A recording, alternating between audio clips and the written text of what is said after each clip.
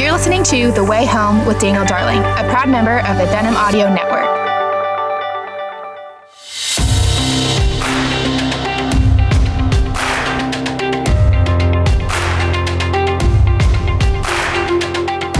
Well, hello and welcome again to the Way Home podcast. This is your host, Dan Darling. I'm so glad to be with you today, coming to you from the campus of Southwestern Baptist Theological Seminary and Texas Baptist College.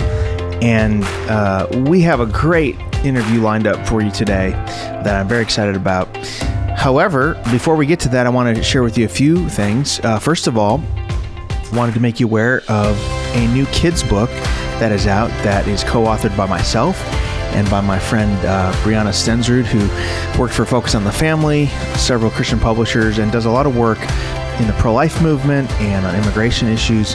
We have been thinking about this project for a couple of years, and it's finally here. It's a children's book on human dignity, how to help kids understand that every person is made in the image of God, you know, how sin came into the world and sort of distorted the world and causes humans to turn it in on one another. It's called The Biggest, Best Light, shares the gospel in a way that kids understand it, and shares a lot about human dignity. It's available for pre-order if you want to get it. It releases end of this month. It's called The Biggest, Best Light. You can go to my website, danieldarling.com. You can go to any retailer and find out that book.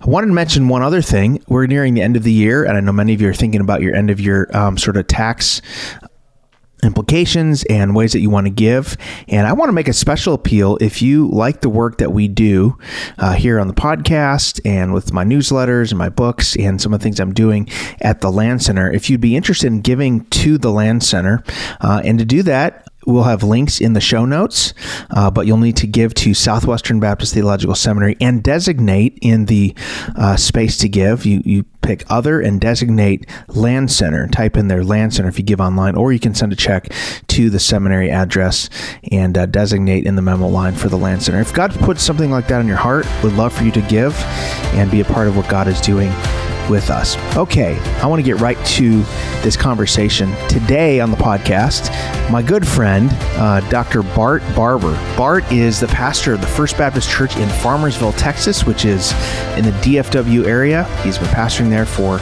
a long time, at least a couple of decades. He is just a really great speaker. He's a great thinker, but at the heart, he's a pastor. But beyond that, he is the president of the Southern Baptist Convention. He was elected last year, and really grateful for his service, for his leadership. Bart comes on to talk about pastoring during difficult times the last few years, to talk about why he feels called to this leadership post at this time, leading the SBC, and also what's distinctive about Baptist theology, what makes us distinct from other evangelical traditions. And so I think you'll enjoy this conversation with my good friend, Dr. Bart Barber.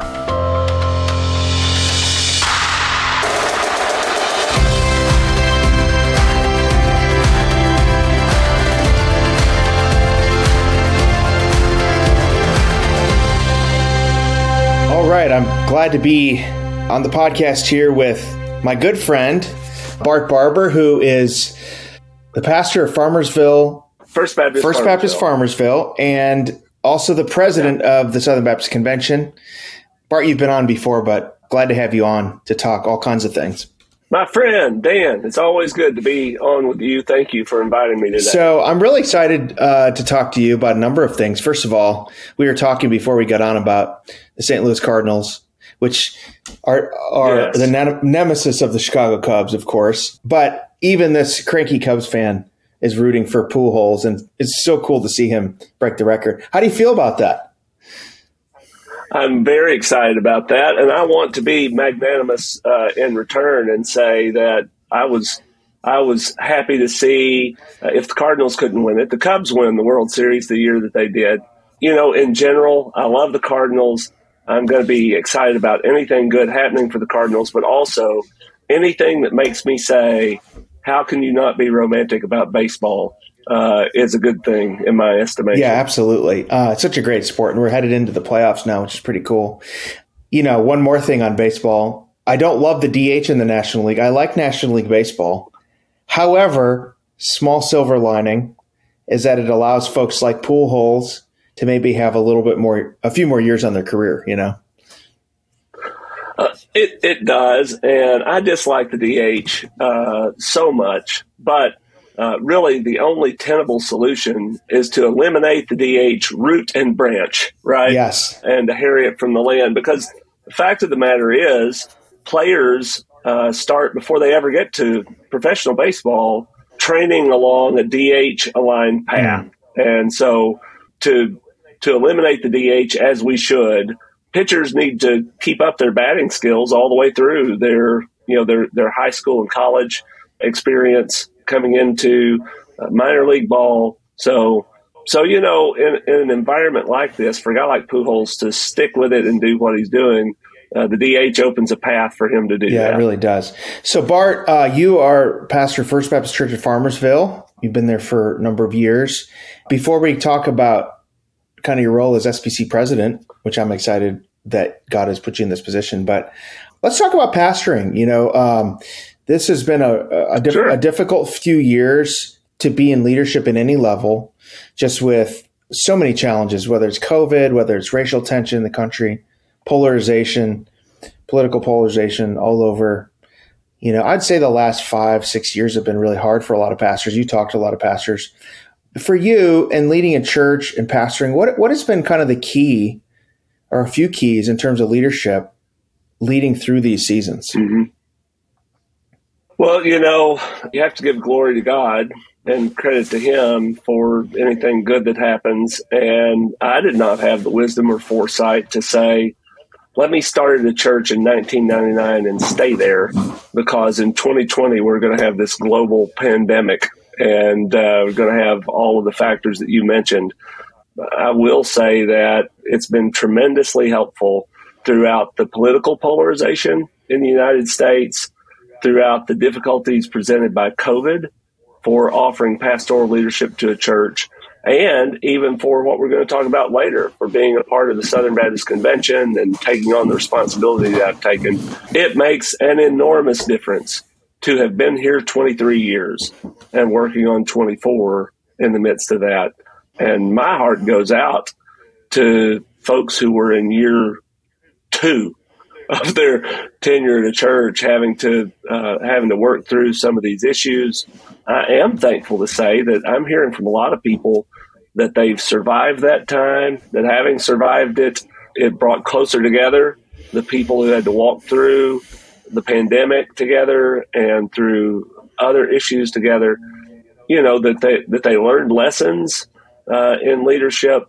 The main things that I would say, in addition to having a good, healthy, long tenure before you get into something like this, is just the importance of people knowing that they're being listened to. And when people appreciate that, it's easier to help them to see how valuable it is for them to listen to others. That's been critical here. When you have people who really would like, if they could get past the security officials and whatever else, really would like to inspect Anthony Fauci's hairline for a 666 tattoo somewhere because they think he is an agent of Satan. And when you put them in the same congregation with people who, I think our congregation is not alone in this, having some people who are still wearing a face covering of some kind to services and the things that they're doing together with people. When you have those two people who are in the same congregation together, the only way that they survive is if you remind them that they love each other. And if you can say to them, okay, I'm not asking you to concede that the other person is right. I'm just asking you to care about them. Yeah. That's all I'm asking you to do. And I'm asking you to ask yourself, are your thoughts about COVID so important, and are you so much of an expert and so confident that you're right that you're happy to see a believer not able to go to church because you want to stand by, your thought about things? And so, what we have tried to do as a congregation throughout this whole thing is to try to look at what people were doing in their daily lives and give them an opportunity to engage church on the terms that they had negotiated with work and the grocery store and everything else that was around them. And explicitly to say that we're not trying to change your status quo. We're just trying to give you an opportunity to incorporate corporate worship into what your status quo is. So I know you didn't ask just about COVID. You're asking about other things, but I think those principles transfer to a lot of the other things too. Love each other, listen to each other, leave space for disagreement, and prioritize where you can say, man, I think they're wrong about politics, but I'm glad they're in church because the gospel is more important than that. That's really good. I mean, it seems like this was the season that really, of all seasons, required kind of a shepherding approach to pastoral ministry, which I've always felt is kind of the dominant leadership model in Scripture. And it seemed like that bore fruit this time. So let's talk a little bit about you becoming Southern Baptist, you're president of the Southern Baptist Convention, kind of what this has been like for you. And as you look back on your life and kind of things that shaped you to get to this point, what is God doing and showing you in this role? Primarily, God is doing and showing me that I don't know as much as I thought I knew. That's a daily experience for me. People tell me that they're praying for me, and I say, please keep doing it, because every day I have to make decisions that I'm not sure what I'm doing. And it's only by the miraculous wisdom that God's promised us in the book of James that any of it is going well at all. But I'm encouraged by the number of people who do pray for the president of the SBC. And because of that, I'm encouraged by the number of times that I seem to know the right thing to do. And I'm equally encouraged by the number of times that I do the wrong thing and it works out. And I think that's because I'm not talking about morally wrong things, lest somebody construe that to mean something different than I do. But I mean something like this. I had an interview with 60 Minutes, CBS, Anderson Cooper. That was not, so we're recording this on a Monday. It was not yesterday. It was the Sunday before that weekend, that they came out to Farmersville, went to the farm, went to church, sat down to do an interview with me. And really the best advice that I'd gotten from everybody was make sure to keep your answers short. You know, they're going to build a structure and they can only use the material you give them. So be terse, be careful with what you say, and whatever you do, don't talk too much. I ended up giving them at least 5 hours of footage to construct a 20-minute segment out of them. So it was not what I'd been advised to do. And I just found that, Dan, it's not a skill I have not to listen honestly to someone's question, take it seriously, and try to answer. But I think, we haven't seen it yet, but from talking to the editors and whatever else, I think that's going to turn out okay. That should be published, I think, probably in the next 14 days. If it does turn out okay, it's not because that advice wasn't good. It was good advice. I think the prayers of Southern Baptists mean that I can make mistakes like that and enjoy God's protection in some ways. So I've just discovered that Southern Baptists pray a lot, that there are a lot of Southern Baptists who are very encouraging. I get emails and text messages every day from people saying, I'm so thankful for you. Yesterday, I came back in from the culmination of the most difficult 14 days that I've had. I just, lots of travel, lots of delayed and canceled flights, lots of real struggles.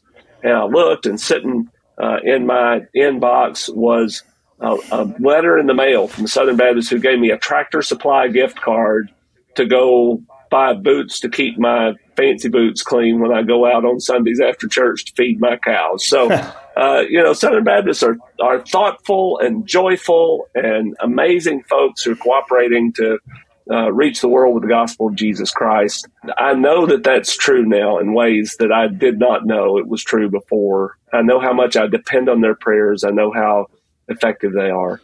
So I want to ask you... I feel like I kind of meandered. So ask me specific questions, maybe. I feel like I meandered. No, that's a great answer. When you are SBC president, obviously you're in the headlines and there's a lot of things going on, that could be negative, could be positive, that people are talking about. But one of the things you get to do is you get to kind of go around and see all the work that Southern Baptists are doing, whether it's in their churches, in their communities, whether it's through disaster relief or the IMB missionaries, the NAM church planners, and so many things, our educational institutions. Has that made you, I've talked to people who have said they were kind of ambivalent about the SBC, or maybe they were SBC, but they maybe thought there's too much, fighting going on. But then when they were able to actually see what Southern Baptists are doing, it really made them actually positive about our convention. So how has that been for you to be able to, you kind of already knew what Southern Baptists were doing, but as president, you obviously get a much closer look. How has that been for you to kind of see the good work that Baptists are doing? So I'm going to correct the question in one way. No human being is capable of seeing all that Southern Baptists are doing together. Just geographically and schedule wise, not possible for a person to do. But I have gotten to see more of that than I've seen before, and I'm so encouraged by it. Going to our seminary campuses and our university campuses, so far I've preached in chapel services at Union University in Jackson, Tennessee, which is a state-affiliated Tennessee Baptist school, Southeastern Baptist Theological Seminary in Wake Forest, and then Southern Baptist Theological Seminary in Louisville, Kentucky. And then this Thursday, I'll be with you over at Southwestern Baptist Theological Seminary in Thursday. Yes. In Fort Worth on Thursday. And, in every case, the students that you meet, if you take the time to do it, meet students, ask about their stories, see what they're doing. It's amazing what God's calling people to do and the ways that He's at work through them. I spoke at the meeting of the Southern Baptist Convention Executive Committee. Did that last week. I sat in meetings that would be as close to, if people think that if people think that there are smoke-filled rooms or whatever else in the SBC, if there's anything like that, I've gotten into them. Let me tell you what I discovered. I've discovered people who are representative of a broad swath of Southern Baptist life, who are committed to openness and transparency, who in good faith want the Southern Baptist Convention to serve well the churches that are part of the Southern Baptist Convention. And the other thing is, they're every one of them, to the last person, seriously smart and devout. I'm encouraged from the meeting of the Great Commission Council. First time I'd ever been in one of those, and I was in one of those last week. The Committee on Order of Business, very important committee in the life of the SBC, the SBC Executive Committee. In every context that I meet these people in leadership of the SBC, it reminds me of God's condemnation in Isaiah, where He tells the people of Judah that He's going to deprive them of good leadership, basically. He's going to make sure that people who wind up to be kings and princes among them are totally unfit to wear the mantle of leadership. God is certainly not doing that to Southern Baptists. God is giving us very good and capable leadership in so many slots along the way, and very, very thankful for that. One of the things I think that's unique about you being SBC president and really, really refreshing, I mean, we've been served really well by our past presidents, but one of the things unique about your position is that you are president coming from, a mid-sized church that is probably a bit more rural than maybe some other, leaders who have pastored maybe big some of our larger churches who are doing great work. And so it's not like a, small church, big church divide, but it does give you a unique perspective that perhaps First Baptist Farmersville probably represents a lot of the churches that are SBC churches. And so how has that perspective, you think, shaped the way that you are able to lead in this moment? I appreciate both your acknowledging that distinction and being careful in the way that you worded it. Both of those things are important. I was talking to a guy about rural ministry last week when I was at the SBC Executive Committee meeting. I'll tell you who it was Gordon Fort, who has long served with the International Mission Board. He was talking about how in his first pastorate, his best evangelistic plan was to go help farmers who didn't go to church get their hay in. When they were looking for labor, and they would hire him, and he would refuse pay. He would work all day with them, refuse pay. They said, well, I've got to pay you for this. You've helped me get my hay crop in. And he said, here's what you can do to pay me. Come to church on Sunday. And they said, well, the roof will fall in if I go to church on Sunday. And he said, I promise you it won't. So he used that approach. And, he brought that up to me because he knows that I serve in a more rural context. And I said to him, people saw that resolution on rural churches and rural ministry. And some people took that as a small church versus big church kind of thing. But the fact of the matter is, most of the guys who are serving in the big churches, somewhere in their ministry, they've served at the rural church. It's an element of the Southern Baptist Convention that touches most of us, and touches it in ways that are sometimes perhaps unappreciated. I think if it has an impact on the way I approach the presidency, it's just in this. I'm accustomed to everybody in my church being able to get a hold of me. And so I'm also pretty accessible as president of the SBC to the degree that I can be. I mean, sometimes I get a backlog. The last 2 weeks have been unbelievably busy, and really the last 5 weeks have been pretty intense.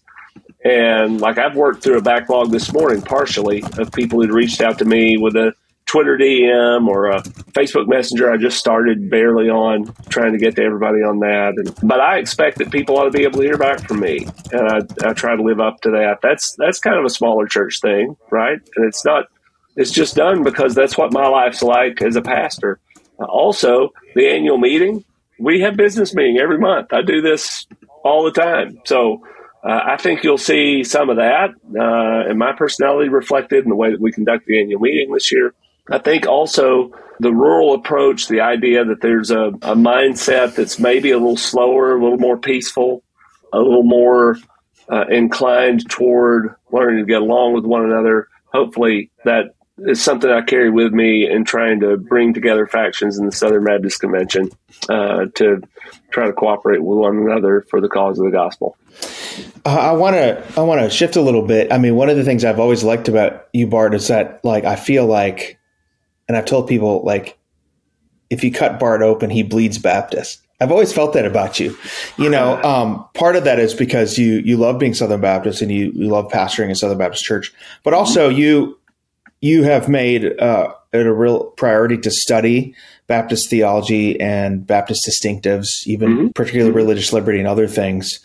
There's ongoing conversations today among Christians about, how should Christians live in the world? How should we interact with politics and stuff? And I don't want to wade into ongoing debates, but if maybe you could share a little bit about what makes Baptist distinctive in the way that we approach some of these things and the way that we see ourselves in the world in terms of the way we interact. No, it's a great question. So, Baptists have always ever only wanted to be people who lived out the ideals of the New Testament. At least that's what we've claimed about ourselves. I think we've all heard people say, I love Baptists for who they think they are. That's not unimportant.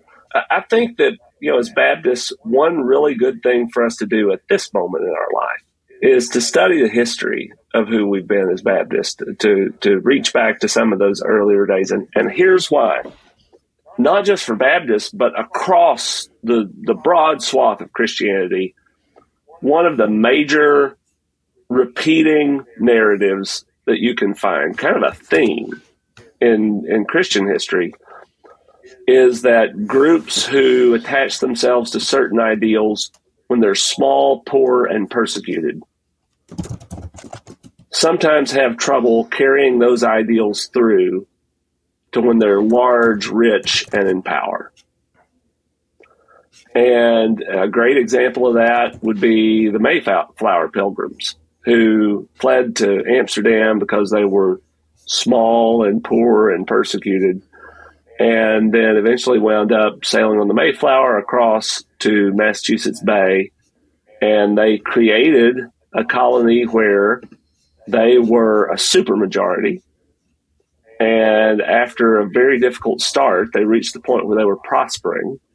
And so for that small pond, they were the big fish. They were large, they were wealthy, they were in power. And then they were the persecutors against Roger Williams and Obadiah Holmes and people who held Baptist conviction. And so, in the same way, we as Southern Baptists had a time when we were small and poor and persecuted as Baptists. And now, we're in a time where we've had considerable political influence for a number of decades in American politics. And I think we need to make sure that we still believe what we believed before, especially since there's a lot of concern that we're going to have trouble remaining large and wealthy and powerful. And people get really nervous about that, although we've been there before. Mm-hmm. The Baptist commitment is really simple. It's easy to explain. We have believed in a free church in a free state. Mm. We have taken seriously passages like the one I preached 2 weeks ago, that we should pray for everybody around us. And that includes people who are kings and who are rulers with authority over us. And that our purpose in this, I said this in my sermon, I'm sure my congregation prays for the president and the vice president, for the governor and the lieutenant governor, prays for all of these people in authority. But it's not pray for them that God would move them to lower your taxes or pay for your college debt or, take whatever your policy position is. Praying for them in the same way you lobby. Prayer is not lobbying. But instead, what 1 Timothy 2 tells us is that we're to pray for them in order that we might be able to lead a peaceful and quiet life in all godliness and dignity. And so that has been the Baptist vision for a long time, that God has not authorized government to govern our relationship with God, that a person's relationship with any church or system of theology should be able to change without their relationship with the state changing at all, that government does have authority to govern the way that people interact with one another, kind of what Roger Williams and others have called the second table of the law, stealing and killing and all that sort of thing, that we should as citizens encourage government as it discharges that God-given authority to do so in a way that punishes what's bad and rewards what's good. That's God's intention for the function of government in the world. And we can act as a conscience to try to help persuade government to act in that way. And that in an environment like that, where we can lead a peaceful and quiet life in all godliness and dignity, where we can do that, we'll be in a position to have some influence on the people around us. And the most important part of that is not that we achieve great laws, but that we have the opportunity to tell people in the same text, okay, right after that, it says we get that there's one God, there's one mediator between God and man, the man Jesus Christ. We have an opportunity to proclaim the gospel. And so all of it is there to serve the cause of the kingdom of God, to proclaim the gospel among people who are lost. And our prayers are that our peers and our rulers would be led by God to lower obstacles to our sharing the gospel. That's something that has worked amazingly well in the United States of America under the Bill of Rights. Even if we want to do more, even if we look and people want to do interviews and say, oh, evangelicalism is dying in the United States of America, that prediction's been made before. I don't know that we ought to take it all that seriously now. We just need to be about our work. And the fact of the matter is, there's no man-made document in the world more powerful for the advancement of the gospel than an American passport.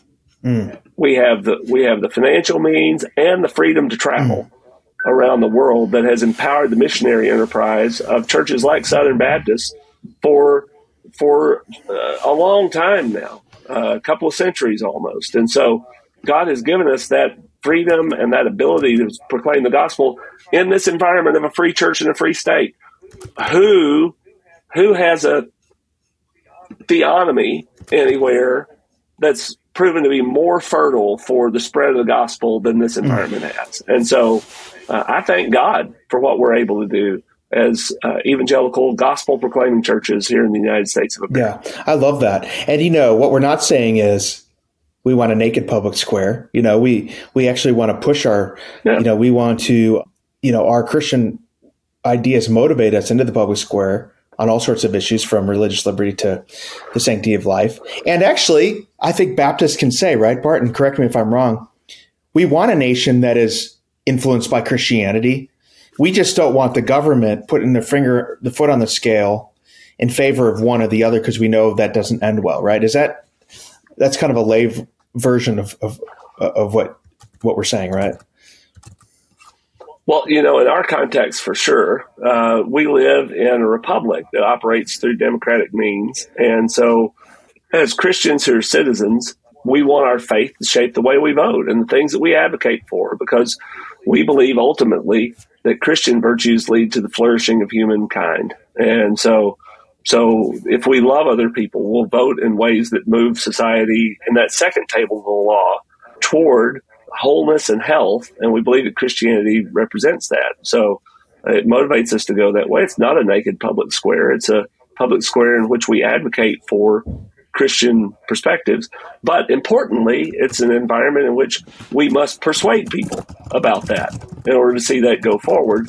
And there's nothing wrong with that. For us to be in that shape. People live in other contexts as well. I've met Cuban Baptists. Cuban Baptists don't have a whole lot of influence in the way that their government chooses to adjudicate right and wrong issues. And, there are Baptists in all sorts of other kinds of nations around. For them, the calling of Christian citizenship looks a little different. Mm-hmm. But even they are advocating for Christian virtue in the public square. It's just that other people do it with less influence than we have when we can go to a ballot box and vote. Mm. And they're doing it at more risk than we have, where we can look and say, nobody can prosecute me for advocating for a Christian point of view.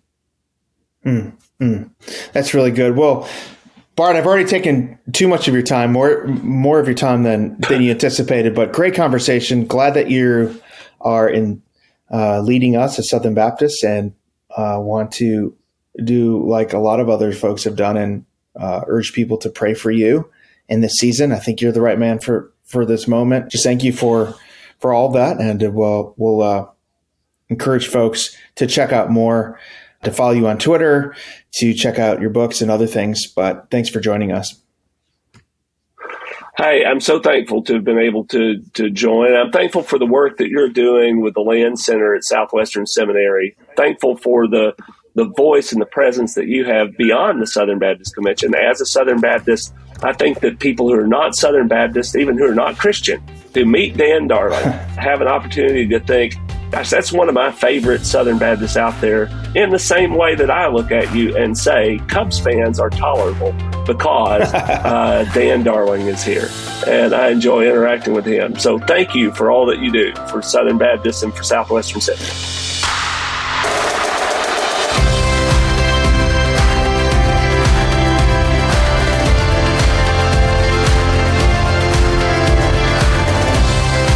Thank you for listening to this edition of the Way Home podcast with Daniel Darling. For more information, you can visit danieldarling.com. If you do like this podcast, we encourage you to subscribe on iTunes or your favorite podcast catcher. We also encourage you to rate and review so others can know about the podcast.